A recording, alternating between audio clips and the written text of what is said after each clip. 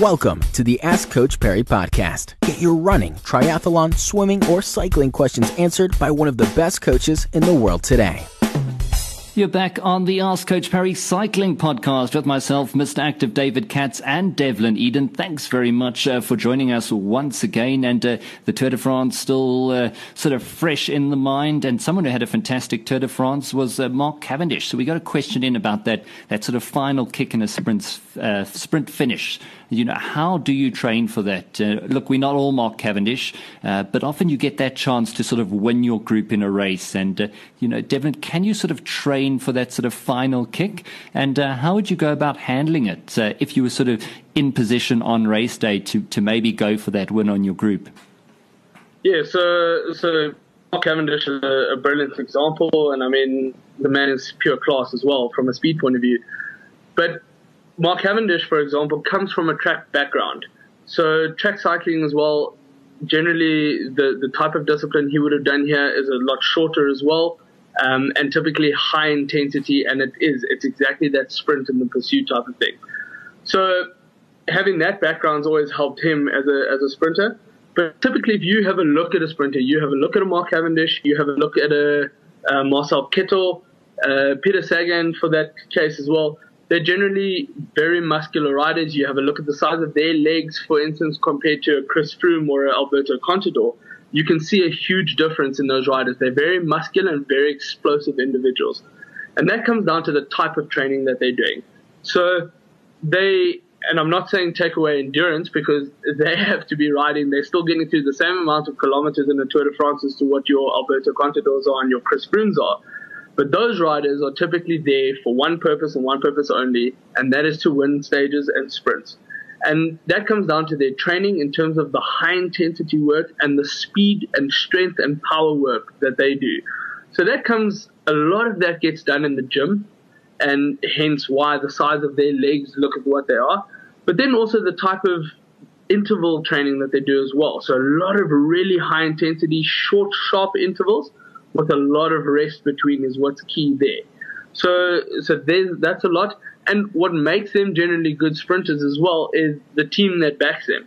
So you look at someone like a Mark Cavendish, for instance, who's got a Mark Renshaw leading him out, for instance. There's 3 or 4 riders in a lead-out train, get the guys going. And we don't all have that luxury, unfortunately, of having a lead-out train with us.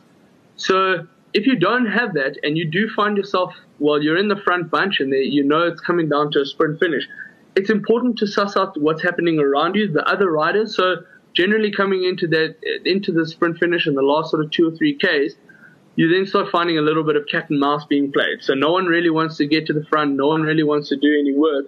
It's important to just keep your calm, keep cool, and get an idea for what the other guys are doing around you. Start jostling so that you're getting into a position. You don't want to attack a sprint from the front of the bunch unless you're 100% certain that you are the strongest rider in that group. It's more important to sit 2 or 3 or 4 riders even back a little bit, sit behind, let someone else do the work, let them save a bit of energy. You save a little bit of energy while you're drafting behind those guys coming in towards the finish line. Important to select the right gear that you feel to attack on. And more important, don't think of trying to change gear in the last couple of 100 meters when you now need to kick, because that's when anything could happen. You could either break a chain, you could just drop a gear. By that, it's literally that split second where the guys get a gap on you and you won't be able to catch them. So never change gears in that final sprint. Make sure you've got the right gear selection coming into it, and then don't go too early. Again, you'll see the guys generally will only kick in the last sort of 100 meters.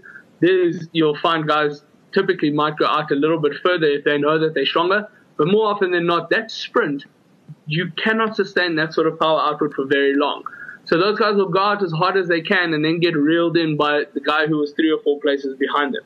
So it is important to just keep your cool, have a look around you, see what's happening. When you feel, if no one's made a move and you feel that you've got it in the legs, go out hard, keep your head down, don't look around, and just give everything you've got to get to that finish line.